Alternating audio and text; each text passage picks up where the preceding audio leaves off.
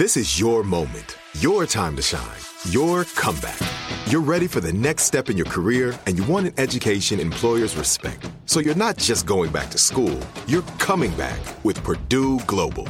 Backed by Purdue University, one of the nation's most respected public universities, Purdue Global is built for people who bring their life experience into the online classroom.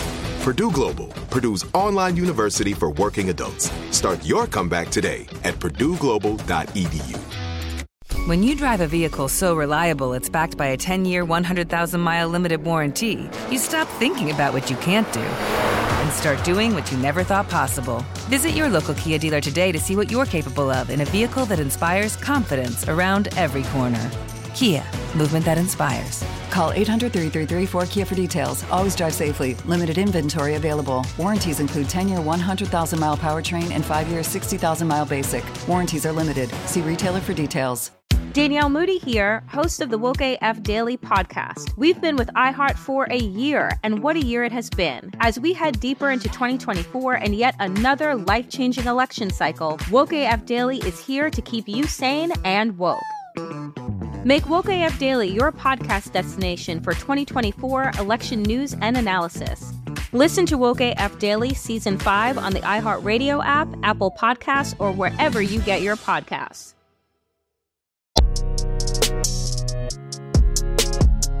After George Floyd was killed by police in Minneapolis, a video of a protest in his hometown Houston racked up millions of viewers on social media. You've got hate in your heart for people of color, get over it.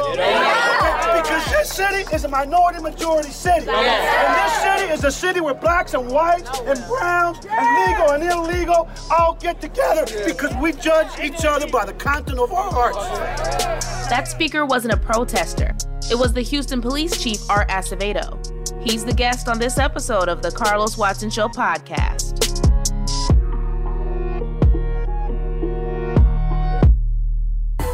Hey, Chief, it's good to see you. You and I always have a good time together, and it's even in these crazy times, it's good to have you on the show. It's always good to be on with a great American and a great friend and someone that really is making a difference out here across the nation. Chief, so tell me a little bit about how you grew up.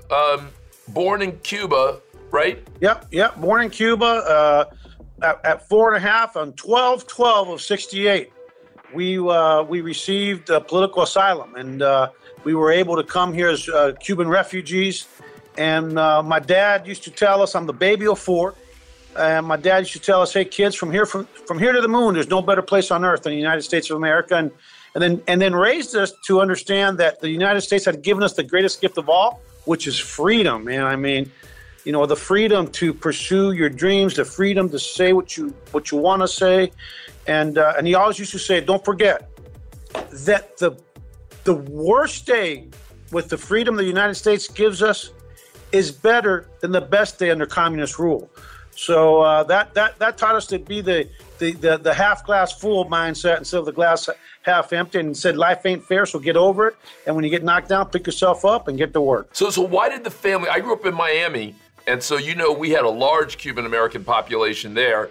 And we know that people were also in New Jersey and New York, but I didn't hear about a lot of Cubanos going out to L.A. How did you guys break away from the fold and head out west? You know what? My dad didn't want us to be around a bunch of Cubanos, even though we very much love our culture and we've never backed away from it. I'm the only kid out of the 4. The baby's the only one that'll actually roast whole pigs in the yard and stuff. But he wanted us to assimilate, man. So he said, we're going to go to L.A., and we also had an aunt and uncle that escaped on a boat because we were the original boat peoples here of the 20th century. And we went to L.A., and, I really believe had we stayed in Miami or gone in New Jersey to one of the pockets of Cuban population, I don't believe I'd be here today, the police chief in the largest city in Texas and the 4th largest city in the United States, soon to be 3rd largest city. So I thought it was very forward thinking, and, Cali's a great state. I love California. I love Texas.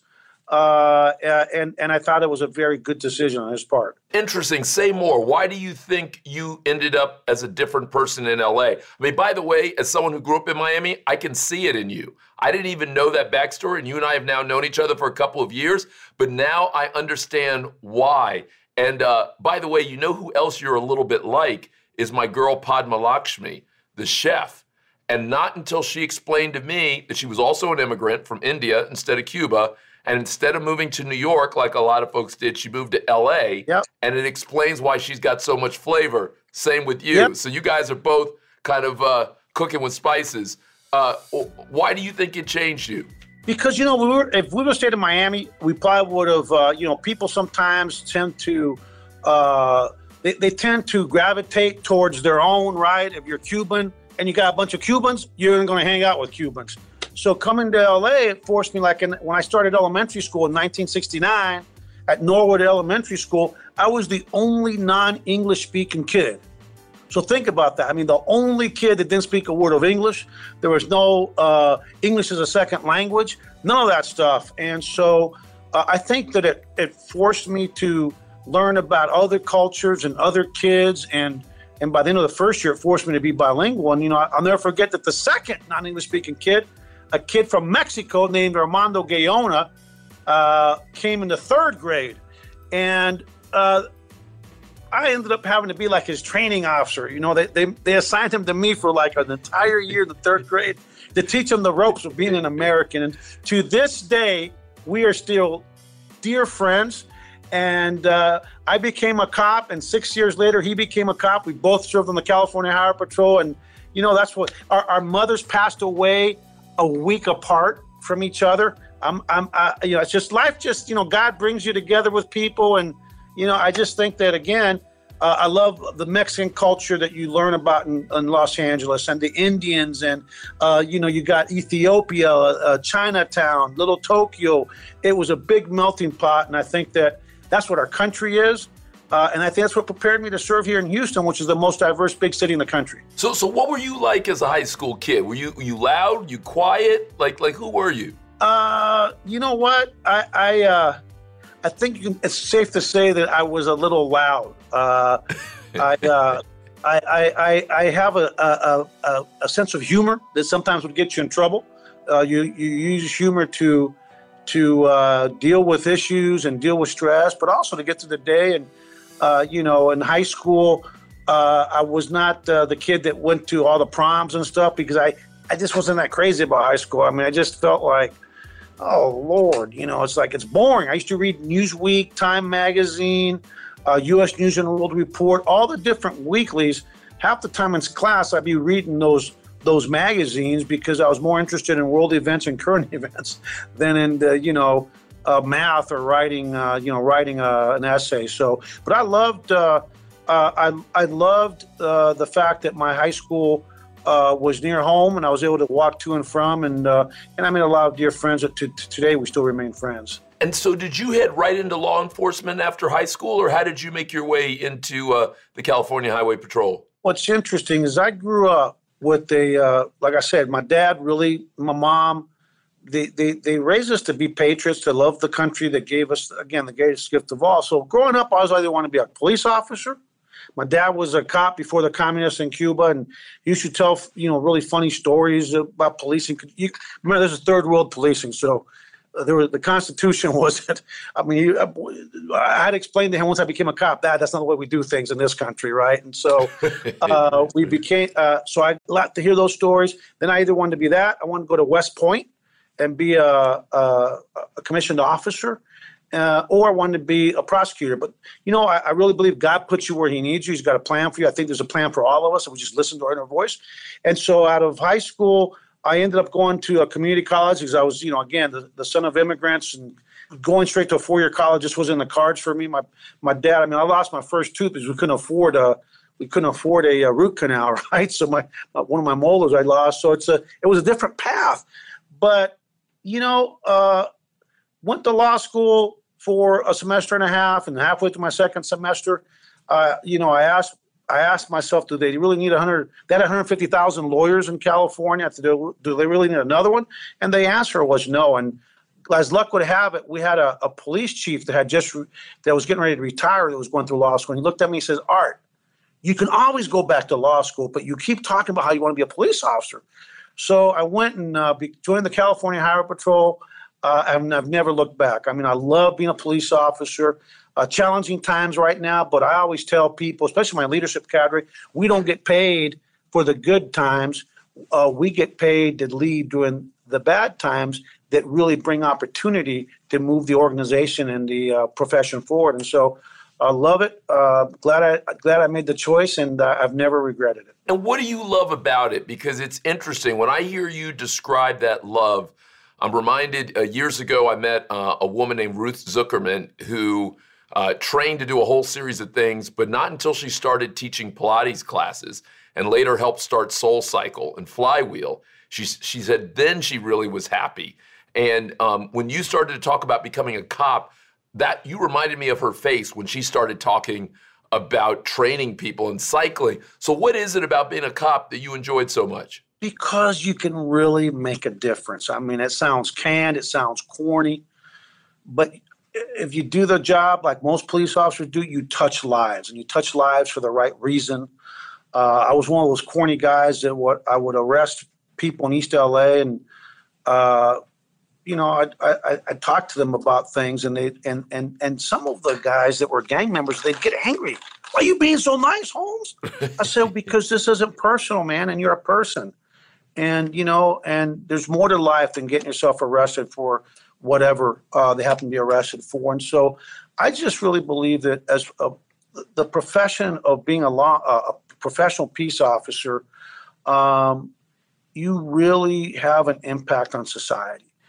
And then I really feel like the empathy. My mom used to feed the entire neighborhood, and my dad. I mean, they were the most generous people that I've ever met. That we were lower middle class, but we lived a rich life, if that makes any sense.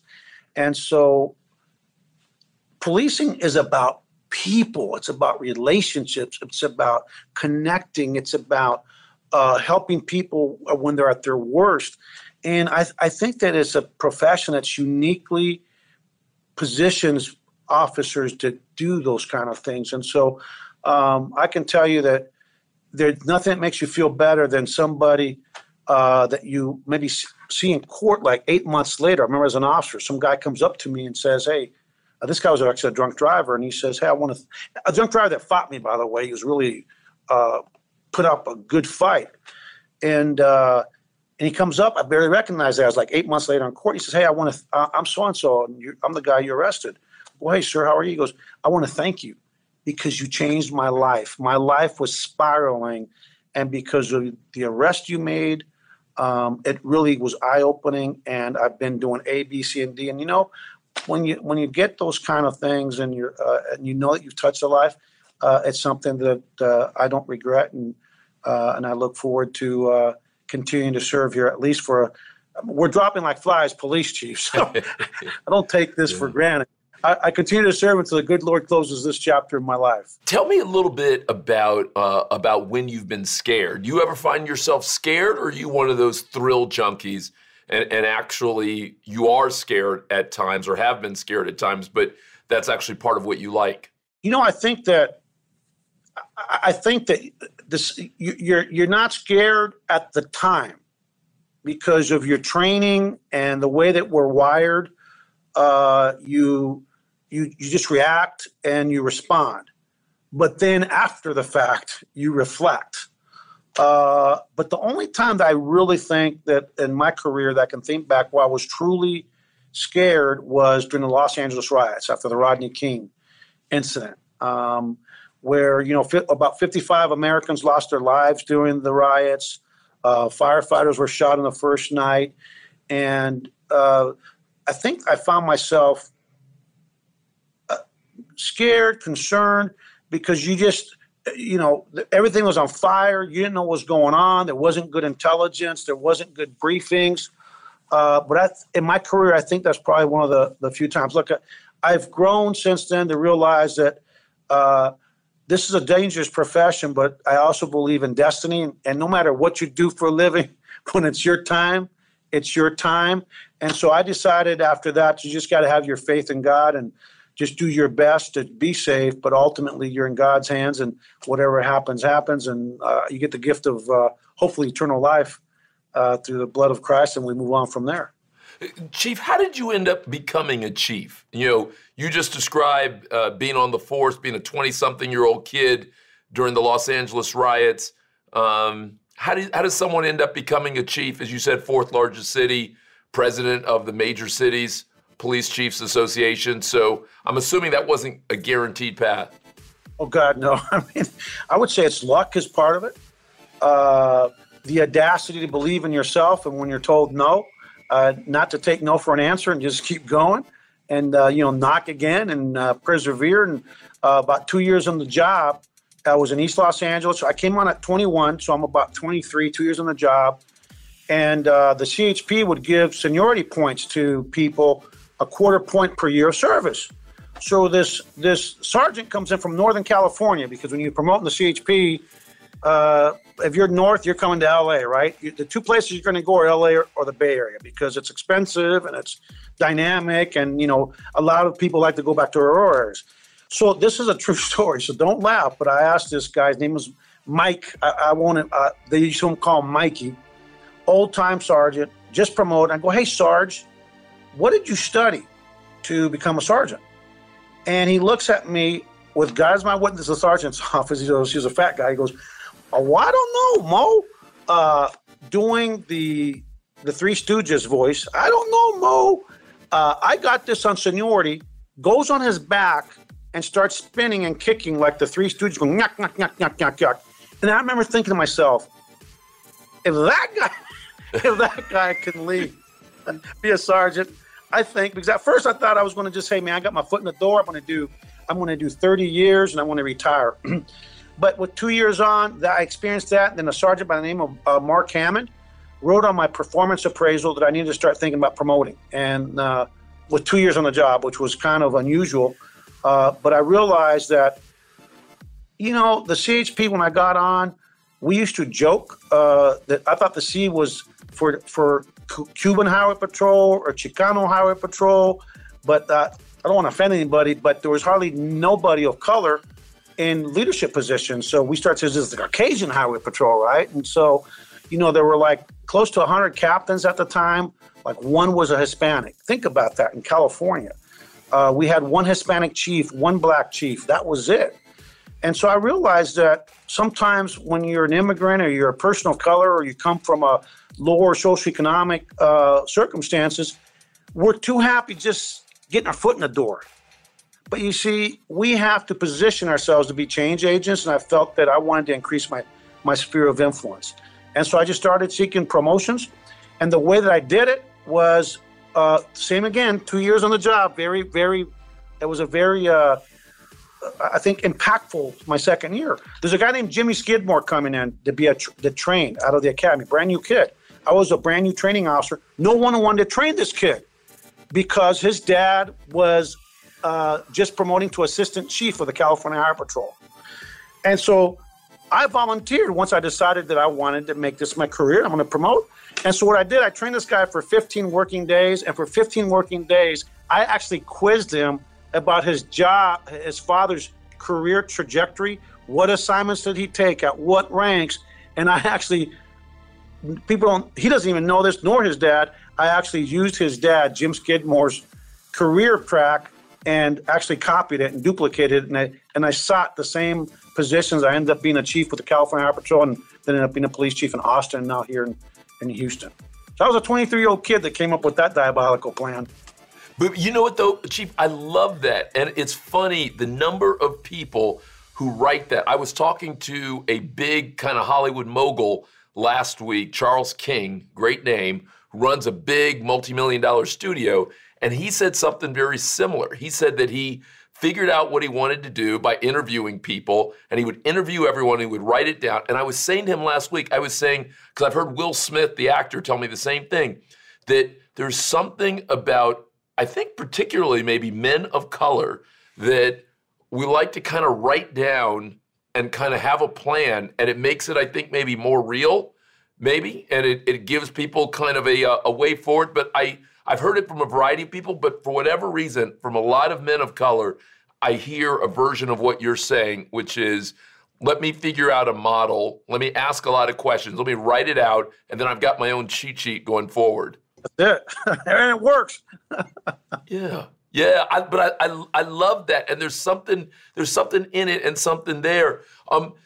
Chief, tell me, as you become not just an officer but a chief, I imagine that there are a whole new set of things that you've had to think about. What are some of those things that when you're 24, 25, even 34, 35 aren't on your mind, but that today, as someone who's running, who's a chief, that are actually things that you thought about that you weren't even? Maybe I'll say it differently. What do you think about now as a chief that back when you were on foot patrol or what have you, never even occurred to you?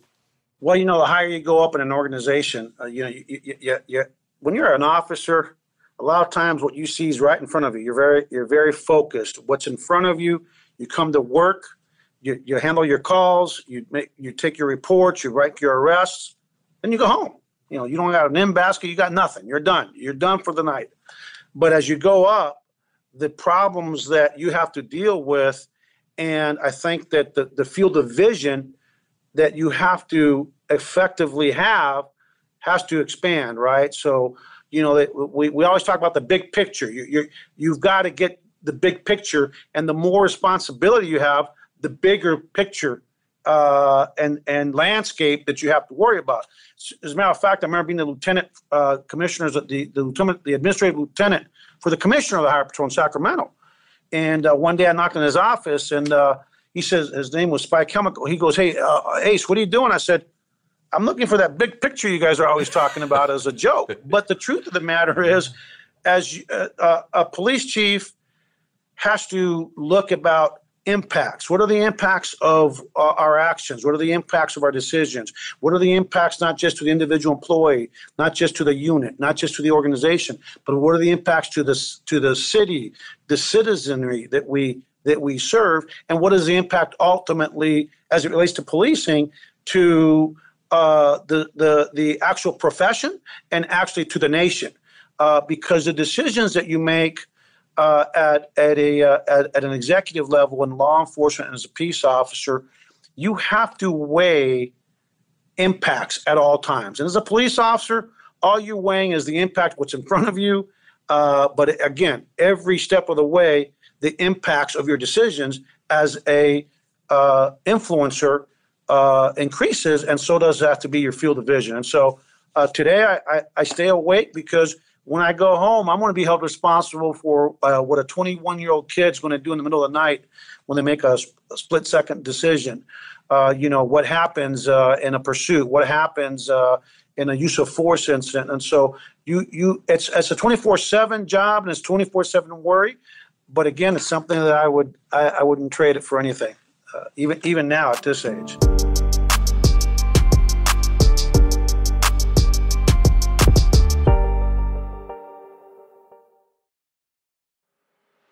I'm Elliot Connie, and this is Family Therapy.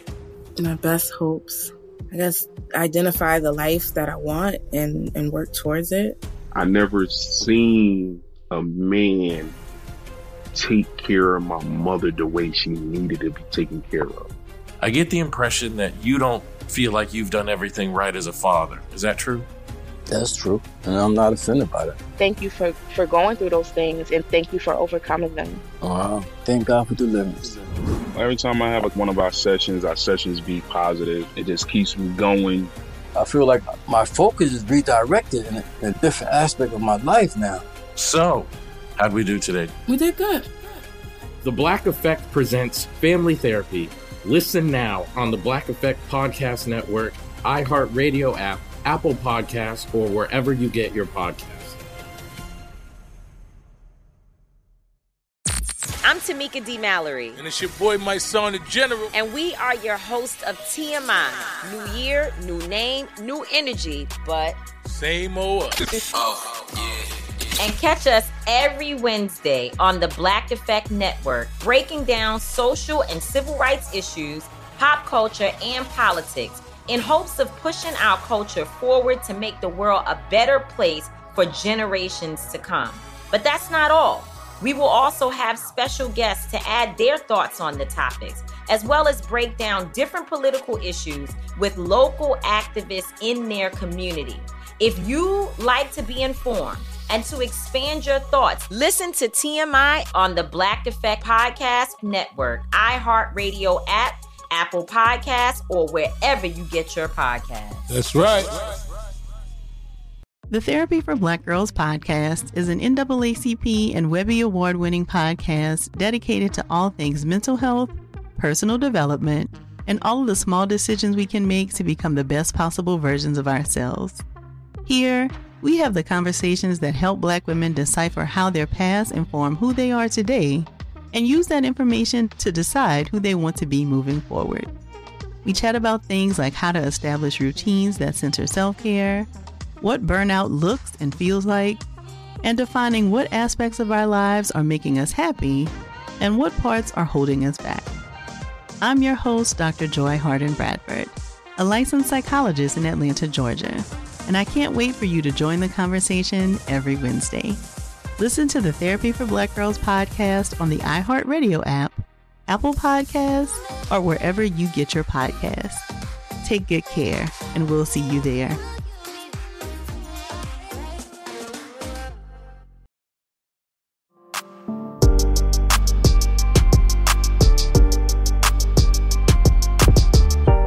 Chief, let's dive into some of the issues that people are talking about in the country about police right now. You know, you and I have talked about it, and I know how much you love the police. I know your pop was a cop as well, so it's kind of deep in the blood there. I know you've been able to learn and enjoy in multiple different places and venues, so you've kind of seen it from angles. I know you've got lots of good friends who are chiefs. You know, you're president of the...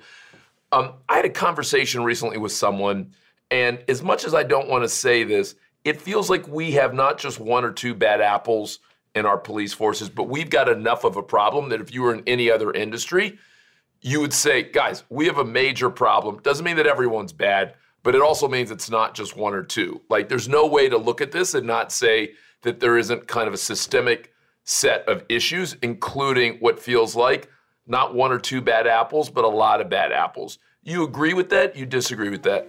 You know, look, here's the truth of the matter. I think we have to provide context to what's going on with policing. Number one, let's realize how big policing is. It's 800,000 police officers representing about 18,000 police departments. I used to always say the few bad apples. And I just had a conversation about 30 minutes ago with some of my chiefs about, you know, some of the guys are mad because you're saying we don't just have a few bad apples, that we have bushels of apples. And I said, well, it's the truth. If we've had to run out in our department close to 170 people now in 4 years, how can we say that's a few bad apples? It's bushels of apples. So having said that, we have to acknowledge that we do have some issues, that we do have problems, but we also have to put things into context in that we have bushels of bad apples, but then we have fields upon fields of good apples. And the problem with policing truly is, it's really the chiefs. I always say it's a leadership problem because when you look at, the community knows bad policing when they see it. And I think what happens is no one likes to see people fail. And you've heard this term that the use of deadly force was lawful but awful. I don't know if you've ever heard that term. Well, when it's lawful but awful, why aren't we holding people accountable for awful, right? It shouldn't be, it should be lawful but necessary. Lawful but could not have been avoided, not lawful but awful. And I think that too many chiefs tolerate lawful but awful instead of demanding lawful but necessary as it relates to use of deadly force. I mean, I just had to fire 4 members of our department last week after we fell short, and as a result, someone died that I don't believe in my heart of hearts that should have died. And so, having said that, it's important to also, though, lift up the good cops. For every bad incident, it's also a fact that we have thousands of good incidents. But you know, you're in the media. What does the media say in terms of the news? If it bleeds, it leads. You know, good outcomes don't bleed, and so they don't lead. So we've got to do a better job of holding the bushels of bad apples accountable for when they do things that are lawful but awful. And we have to do a better job of making sure we provide some context by pushing out the good things that we're doing so people at least know, okay, that was horrible, but I know that that there are other good instances. And let me just say one last thing, Carlos. We are under so much, arguably this profession is probably the most scrutinized in this country. Peace officers, we've got cell phones, we've got everything else. I like to say that as bad as things can be and as much work as we need to do, in a lot of ways, police are well ahead of corporate America and the rest of America as it relates to inclusion, opportunities, as it relates to diversity. You know, look who's the chief here in Houston, and the president of the Major City Chiefs. Compare our diversity and the opportunities that people of color have, and women, with policing to corporate America, to the newsrooms, to the newspapers. I mean, it goes beyond policing. I think that no matter how good we do, we're never going to get it perfect. And we have to address the systemic discrimination and racism across a lot of other venues in society. Until we do that, we're going to be having these conversations for generations to come. Chief, I appreciate a lot of what you shared there, and I think it is right and thoughtful and powerful. A couple of questions as I hear that. One, how do your fellow chiefs hear that? In other words, are you Serpico? Are you the guy who's coming in and saying out loud what some other people believe, but what other people are like, hey, dude, keep your mouth shut. Like, it is what it is. It's hard enough as it is. I got going on what I have going on. Like, what do your other chiefs say? Because not everyone was marching with Black Lives Matter protesters. Not everyone was kneeling with people. Not everyone is saying bushels. A lot of people are still saying few bad apples. What do they say to you in quiet moments when no media's around? It's just you and them. What are they saying to you? Well, I think that, first of all, they elected me to be their president for the 69 largest police departments in the country and the 9 largest in the United and Canada. And they agree. I mean, by and large, the chiefs agree. But here's the challenge. I've been blessed that, my dad used to say, if you're not afraid to lose, you can't. You've already won. And he used to always tell us that kids, just do your darn job. Just go out there and do what you think is right. But we are on out of the 69 American police chiefs in big cities, 18 will be gone by the end of the year, including some very progressive chiefs. And the problem is because it's such a politicized position in terms of mayors that immediately, when something goes wrong, they've got to scapegoat folks, and so a lot of chiefs don't have the opportunity that I have working for Mayor Sylvester Turner, who's my mayor here, or the mindset that I have that, hey, the good Lord opened the door, he'll close it on his time, and he'll open another one.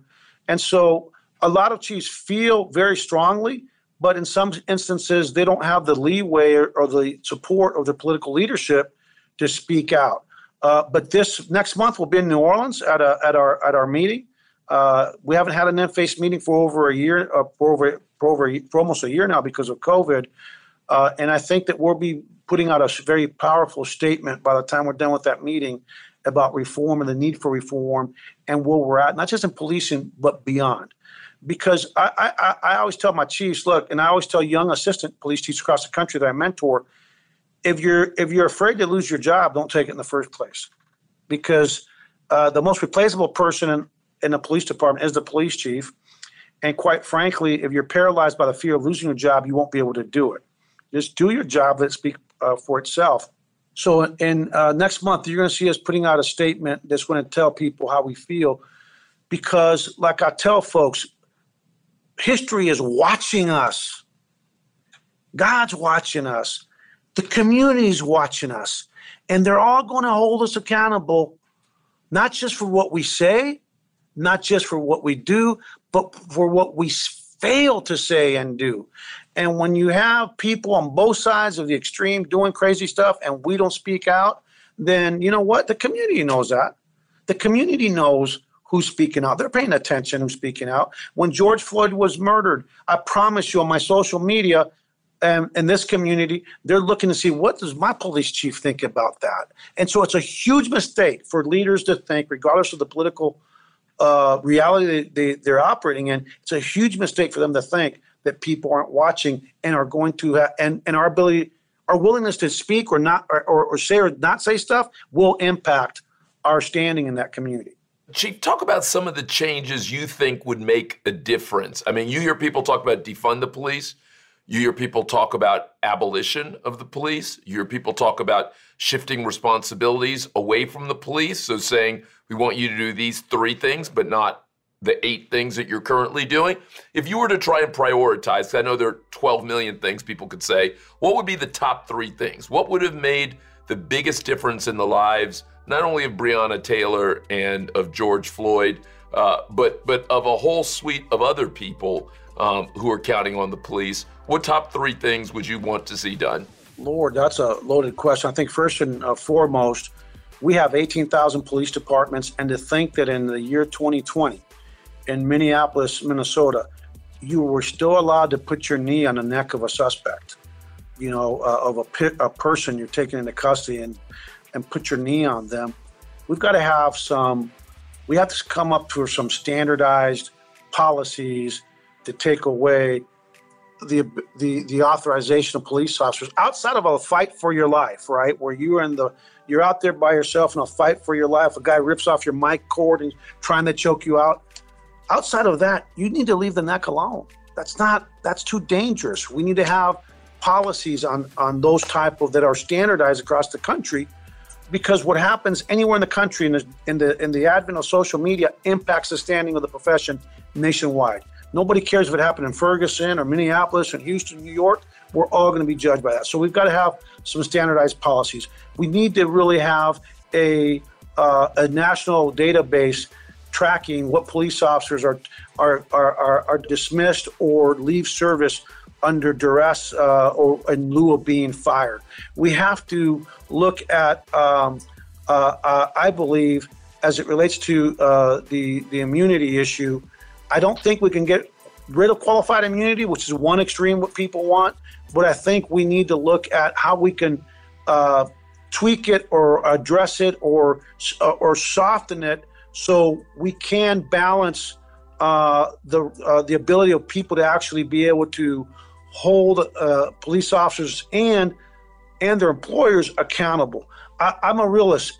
Getting rid of qualified immunity across the country is probably not going to happen, but I think that we have to address it and go back to a standard that is a little bit more amenable to making people, giving people the ability to hold bad cops accountable. And so I think when you do those things, we as it relates to defunding the police issue, look, when you talk to my Black community and my Hispanic community, disproportionately are the ones that are being impacted by violent crime the most in Houston, and poor white communities that include poor white people, because nobody talks about poor white people, and then people want to know why are these white people angry? Well, nobody talks about them. The American dreams escaped a lot of members in that community. If I talk about getting rid of the police, I just got a message from my mayor. Hey, you're closing the storefront in a predominantly immigrant minority community, and they don't want you to close it. What the minority community wants is better policing, professional policing. They want to feel safe from bad cops, and they want to feel safe from the everyday criminal. So we've got to continue to invest in the appropriate training, equipping, and oversight of policing. And lastly, out of a lot of lists, I'll just give you one other thing, is that the notion of let's make somebody else go to these mental health calls, hey, we're happy with that. I think the fire department might be able to be better suited for a lot of those calls, and I think they've got the time to go to a lot of those calls. We have to reimagine some of our response to that. And lastly, in terms of mental health and people in crisis, I've got 12 CERT teams, which is a police officer that's specially trained with a mental health practitioner. They do phenomenal work, but 12 teams ain't going to cut it for a city that has 40,000 mental health crisis calls a year. We've got to invest in what we know is working. And so a lot that can be done, and we're going to continue to push for a lot of those things at the national level. How worried are you about whether white supremacists have infiltrated police departments in meaningful enough numbers that that's also part of the issue? That you don't just have bad apples or bushels of apples, but you have determined people who have focused agendas who are joining with a purpose in their joining. How worried are you about that? Is that a major issue, Chief? And if so, should there be a greater federal focus on systemically rooting out white supremacists in various police departments? I think we need to do everything we can to weed out hate and hatred in society, period. We had a cadet not too long ago that actually told another cadet, hey, I'm a member of the Aryan Brotherhood. We were just shocked. Because as much as we do in terms of looking at social media and investigating people, we know it exists. We know that people will try to infiltrate, whether it's an outlaw motorcycle gang, a Hispanic gang, a black gang, criminal elements, and people that are racist or white supremacists will try to infiltrate police department. It is a challenge, and it's something we have to be vigilant and on the lookout for. And this guy, needless to say, he said that I'm so proud of the cadet that reported it right away, and we got rid of him. And the thing we did, we immediately went back and was trying to say, what is it that we could have done from a background standpoint that we should have done that we didn't do, or what is that we're not doing that we need to do? And, we cast a wide net on social media, on Facebook, on Instagram to see what people are thinking. But that one thank God that he opened his big mouth and self-identified. But it is a challenge. It is something I would like to think that it's not widespread. But how do you really know what's in somebody's heart? It's hard. How do you assess it? So we have to be vigilant, and something we should all be concerned with. Chief, how worried are you about the fact that in lots of groups, not just police, but lots of groups all around the world and across time, there's this sense of snitches get stitches, right? That you don't want people to tell on each other, that even if people are concerned, worried, disappointed, frustrated that someone's breaking the rules, the notion is us before them. And is that also a meaningful enough issue that if you really are going to have broad, meaningful change, that it's not just a national database, it's not just changing the policies on use of force around NECs, it's not just X, Y, and Z, but that it also is a larger changing, if you will, of the heart and soul around, I've got a responsibility to speak out. And is that just A, is that important? And B, even if it is that naive? Is it even possible that a new norm could be settled? You know what? I've been around for 34 years, right, doing this stuff. And the sad truth, again, points of reference, right? How do I assess where policing is at? I think you're a little younger than me, but when I started policing, where it's at today as to where it was at in '86, it has. We have come a long way. I am proud of the fact that most of our complaints are internal. That the community has invested a lot of their wealth, a lot of their tax dollars, and accountability systems like body-worn cameras. We do a lot of auditing by policy, and we are weeding out bad policing. And guess where those are coming from? From our own internal audits. And I just got briefed yesterday on use of force, where the sergeant, he did the review on the use of force that the officer reported, but he assessed it as was within policy, not even close. So that sergeant and that officer both have a hearing with me in the next couple of weeks, where there's a chance they won't be an officer anymore. They won't be a sergeant anymore. That they'll be demoted or they be fired. Here's what we have to do. We have to understand that you have a duty to report. You've got to have a solid policy, and you have to have consequences, significant consequences for people that don't report misconduct. And so people will rise to the level of expectation you set. And most organizations, oh yeah, if you lie, you die. That's what I tell my people. If you get a sustained policy violation for lying about your duties here, if you lie, you die. And if you ever come to Houston, ask any one of my members wearing this patch, what does the chief say? If you lie, what happens? If you don't say you die, I will buy you dinner wherever you want to eat. But you got to give me the officer's name, because I need to go correct that. So what happens is, if you enforce the standard, people get it. They will rise to the level of expectation we set, right? But it's not just what you set, it's what you enforce. You have to enforce it, you have to make your expectations clear, and you have to be consistent in the application of that policy. And it works. I mean, our external complaints have gone way down, and our internal complaints have gone way up, which is a good thing.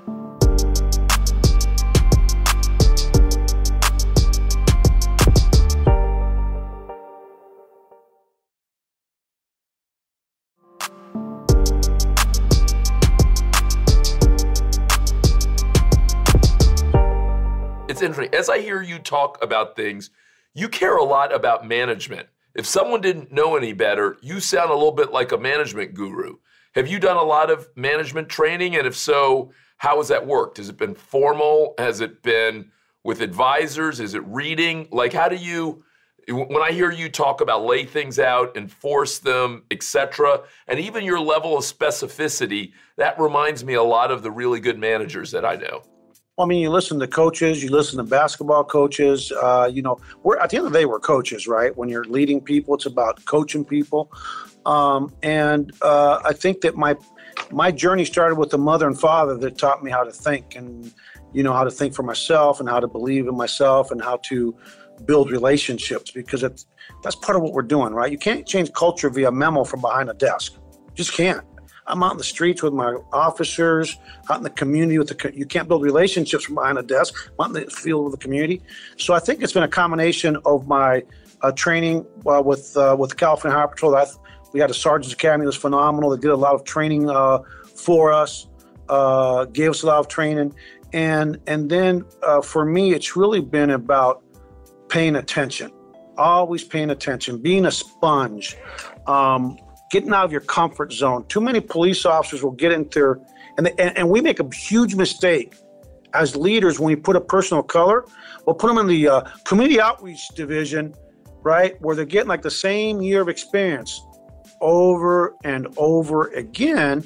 And then when they try to promote, they can't compete because they're competing with people that have a wider breadth of experience. So the way that I did my career is that I would stay in an assignment for 2 years, be a sponge, learn everything I could, and then move on to another challenge.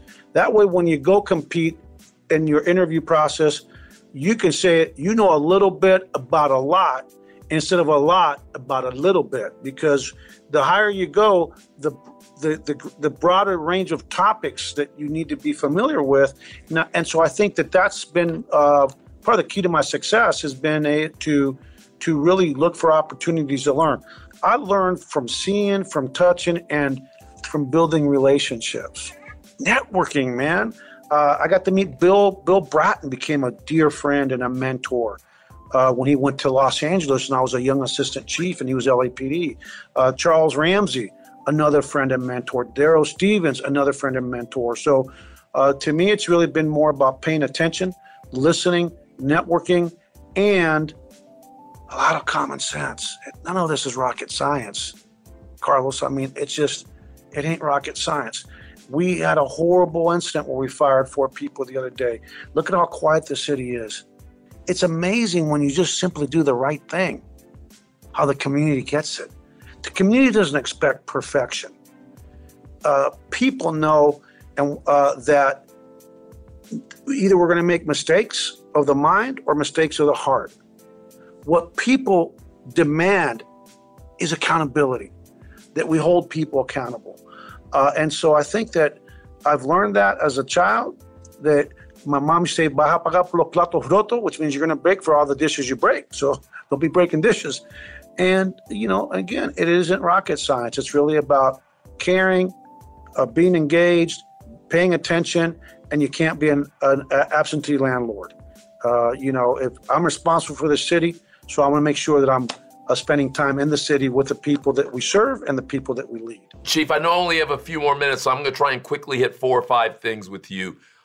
Chief, what do you say to people who say, smart guy, good guy, but he's a showboat, he's spending too much time in the media, he's not doing his job, and he's showing the rest of us up? What do you say to those folks? Yeah, you know what? Look, first of all, you don't worry about what people say because, all you got to do is follow my social media, and I got plenty of haters on all sides.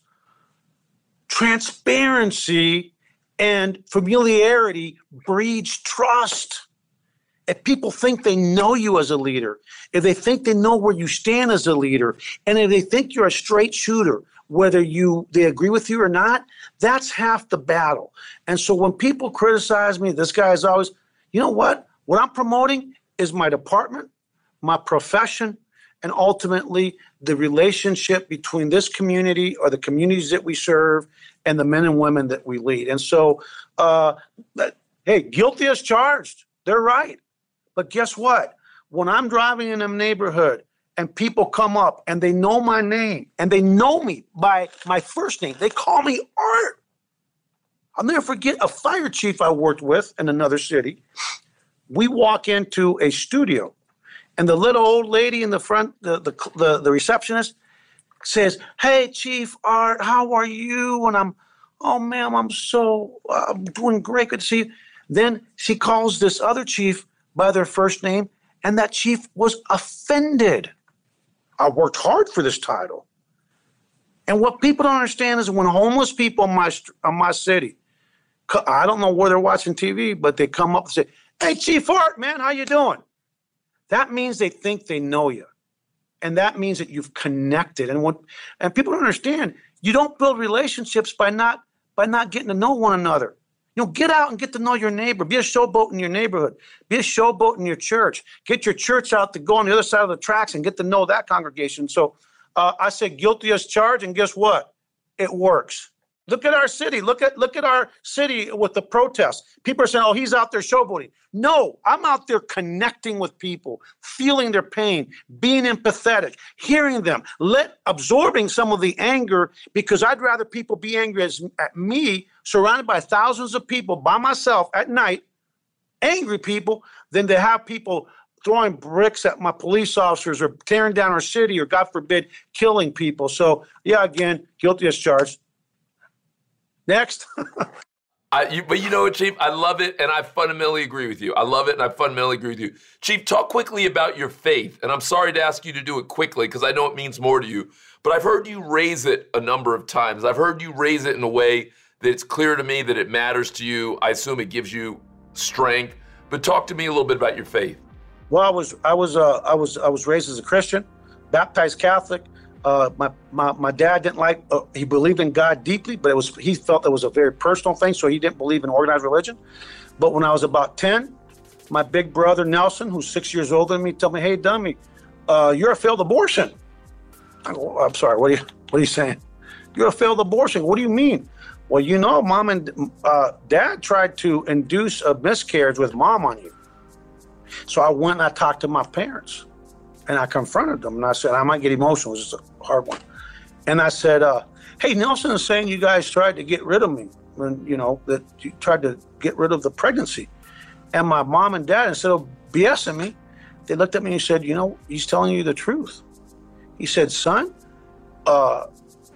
you were the fourth of 4 kids. There wasn't enough food to go around in this communist rule for 3.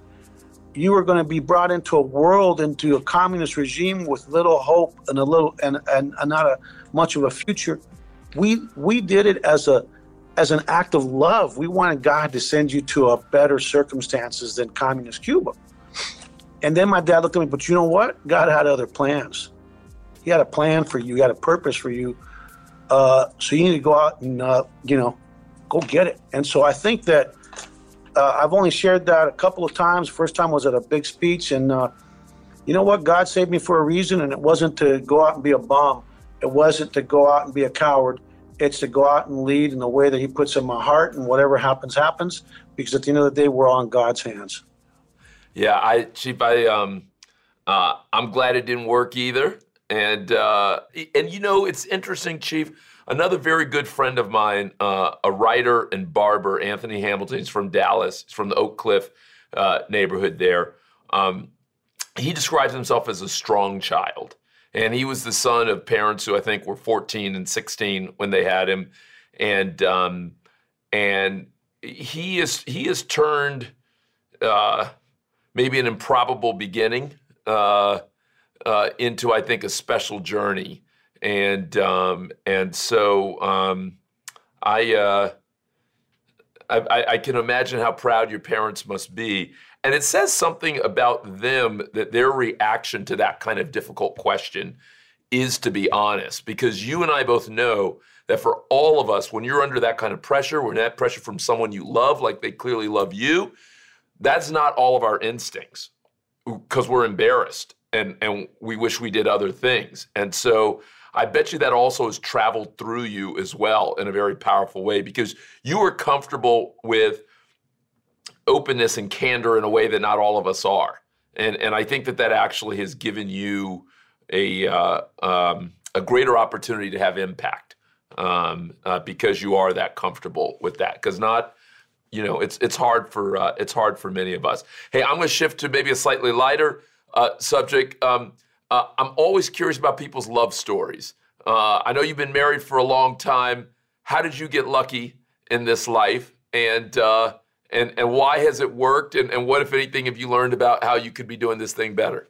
Oh, Lord. I've met this blonde lady from the Midwest, born in Los Angeles to hippie parents, by the way. She was born in Modesto, California. They were like traveling college professors in a little VW bus back in in '69. And I went to I hired a buddy for a friend's in San Juan Capistrano. A friend of mine was getting engaged, so we did an engagement party. I told my other buddy, hey, let's go half and get this DJ, this karaoke DJ, Tony. And so my buddy says, yeah. Paul says, yeah, let's do it. So then I called Tony, goes, I'll do it, but I've got a gig in Laguna Beach with a bunch of young professionals. This was Thanksgiving Saturday, 22 years ago or more. And he goes, I'll do it, but you got to help me at that gig, and I want you to meet a friend of mine. Well, the friend of his, female, that he wanted me to meet, brings my future wife to the party. They walk in, I meet the friend. I go, well, she doesn't. That's not a connection. But I see the crazy blonde that I call Lucy. I'm Ricky and she's Lucy. She goes straight to the food table. And I go, that's my kind of woman. Comes into a party, goes straight to the food table. I go, may I help you with cutting that ham? She said, do I look like I need some help? That night we had breakfast at a Denny's, talked a lot.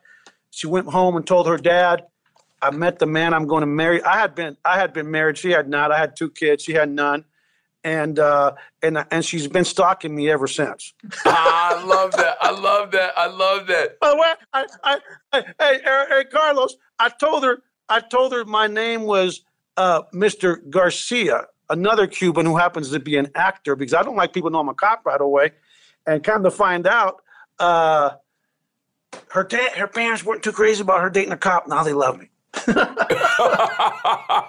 hippies. I love it. I love that. That worked out. Hey, what advice do you give to young ones about love and marriage? Because I'm sure people are knocking on your door, not just about work, but I bet you people ask you about love and relationships. What have you learned in this life? What do you tell them? It's work, man. I mean, relationships are work. I can tell you that I had my first marriage work with 2 kids. My finances would have been much better than they are.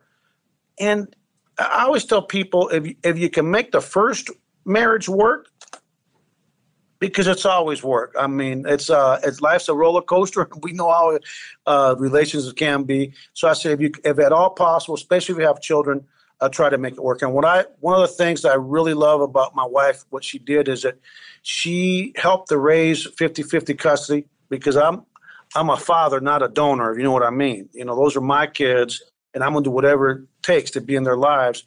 And she said, I don't want to have any kid until we raise yours. And that's what she did. And so I was lucky that she was a good stepmom and a good friend. And most importantly, really taught my kids how to study, because she had more patience than this crazy old man did. And they're both successful, the older ones. And now we have a 12-year-old that I always tell him, kid, he's really smart. I said, you're going to either be rich or in prison. Choose wisely. Hey, smart people that want to take shortcuts, you know where they end up? In jail. So I said, you got to do the work no matter how smart you are. Hey, Chief, I'm going to finish up with what I call my rapid fire. I'm going to give you 6 or 7 things. I want your immediate reaction to them. Your favorite movie of all time, or one of your favorite movies? Scarface. Interesting. And who's your favorite character in Scarface? Is it Pacino or is it? Pacino. Oh, so you like Pacino across the board. You like Serpico, you like Scarface. I assume you like Godfather, you like them all. Yeah. Powerful. Toughest criminal or crime lord you've ever come up against? I was actually a cop that I investigated and we put in federal prison when I was a younger officer. He's out of prison now, so I won't use his name. Guy's scary. Because why? Oh, this guy's nuts. I mean, this guy, I found his father-in-law's girlfriend living in the desert out in Arizona, and she wouldn't even talk to me because she's insisting that they killed her sister. I mean, I can go on and on. This will be in the book, Watson. We'll have to write a book so you can read it. I love it. Your favorite comedian? You know what? What's his name? The Hispanic dude, the Fluffy. Oh, you like? What's his name? Fluffy. Gabriel or Gabby? What's his name? Iglesias. Yeah. Gabriel Iglesias. Yeah. He's not so fluffy. Wait, he's losing weight. He's got to stay fluffy. I love that. What do you think when I say Blue Lives Matter? They do, but the answer to Blue Lives Matter was the problem with Blue Lives Matter. What happened with that and All Lives Matter is that when Black Lives Matter that came up, the answer was simply to say and acknowledge Black lives do matter. And because we want to affirm that Black lives matter, that's not saying that blue lives don't matter and everything else. And here's the problem with American society. The elephant in the room is that too many people that will say blue lives matter and all lives matter and all sort of stuff have yet to utter the words in words and in heart and in deeds that Black lives matter. And yet they don't understand why there's still so much anger, rightfully so, in our society, when all we had to do was acknowledge the fact Black lives do matter. And I was one of the first chiefs to talk about that, and I still say Black lives matter. And I don't need to talk about any other lives because it's not one or the other, and Black lives matter. Are you Democrat or Republican? I'm a rhino dino, which means that I'm too far to the left for the right, too far to the right for the left. And so I'm like every other American where I'm frustrated because thanks to gerrymandering by both parties, I think one's done a better job than the other. Elections are, they're really settled in the primary. And that's a problem because you can't focus on good policy. You got to focus on appeasing the extremes, and that's not good for the American people. That's why I can never be elected the dog catcher. I'm too moderate. What office would you love to serve in? If you clearly have an interest in policy and in the big picture, as you said, and so if you could, what would you enjoy? What do you think you would enjoy? What would you be good at? Are you more of a mayor? Are you a governor? Are you a senator? Are you a congressman? Are you a cabinet official? What would you be most helpful? What would you be best in serving people at? What I've been accused of everything I do is because I'm running for office for the 13 years I've been in Texas. And if you look at the positions I've taken very publicly, whether it's on gun policy or immigration or, talking about the extremes on the left and the right, if I'm running for office, I'm an idiot because I've managed to off both ends of the extreme. So would I enjoy that, being an elected official? Yeah, but I'm a realist. I can't be elected, so I'll just continue to serve in this capacity. And I love being a police chief because I've been a police chief in Texas for 13 years, and my friends like to tease me and say, you act like you're a sheriff, like you're elected. And I go, you're right, I do, because ultimately we all work for the people, whether we're appointed or elected. Did you ever meet my girl, Lupe Valdez? Oh, yeah, Lupe, yeah. I've known her for years. How is she? How did you know Lupe? I have not seen her in 15 years, but when I first started out in television, she was one of the first people I interviewed. And I always tell people. Was it in Dallas? Was that in Dallas? She was in Dallas. She took me riding on horses. First time I was ever up on a horse. The horse started galloping away. It was about to throw me off. What's that? Come and visit. We'll put you up, man. We'll take you out with our. I got a nice Shetland pony for you. Oh, man. Hey. I'll take whatever you have, and if a Shetland pony is the only thing I'm safe on, I'm okay with that too. That's all right. Hey, we'll get you up. Come to rodeo. When COVID is over, you need to come to our rodeo and come do rodeo with us. Oh man, you know what? I actually would have a fun time with that. I would enjoy that. That is good. That is good. Hey, Chief, final question. We'll have the Cuban cowboy and the black cowboy. I love that. Hey, as you know, there used to be a lot of black cowboys back in the day. In fact, we've got tons of black cowboys here in Houston. It is awesome. Yeah. Lots. You know, something's happening with your city of Houston. I will tell you, on our show, which is still young, we've had one interesting person after another come from Houston, whether Beyonce and their mom, or Lizzo, or Megan Thee Stallion, or interesting actors or others. Houston is, I feel like Houston's the one to watch when it comes to big cities. It's the city of tomorrow, man. We are the city, we're a reflection of what America is going to look like in the next 20 years. We're the most diverse city. People here get along, man. North, south, east, west, black, white, brown, Asian. It doesn't matter. We speak we eat every cuisine, language. It is a huge melting pot. And for those that hate diversity, just think back to Hurricane Harvey. When the going gets tough, Houstonians come together, and we set a beautiful example for the rest of the country and the world. It's a great place. Hey, Chief, I love Houston. My favorite uncle used to live down in Texas City, so I used to drive the 45. So, Chief, what a real pleasure. I appreciate you being on, and you know this won't be the last time. No, brother, come and see us, man. Rodeo, don't forget, rodeo on the other side of COVID. Oh, man, I'm ready. All right, Carlos. Love you, my brother. Thanks for listening to the Carlos Watson Show podcast. If you enjoyed this interview, please leave us a review on iTunes.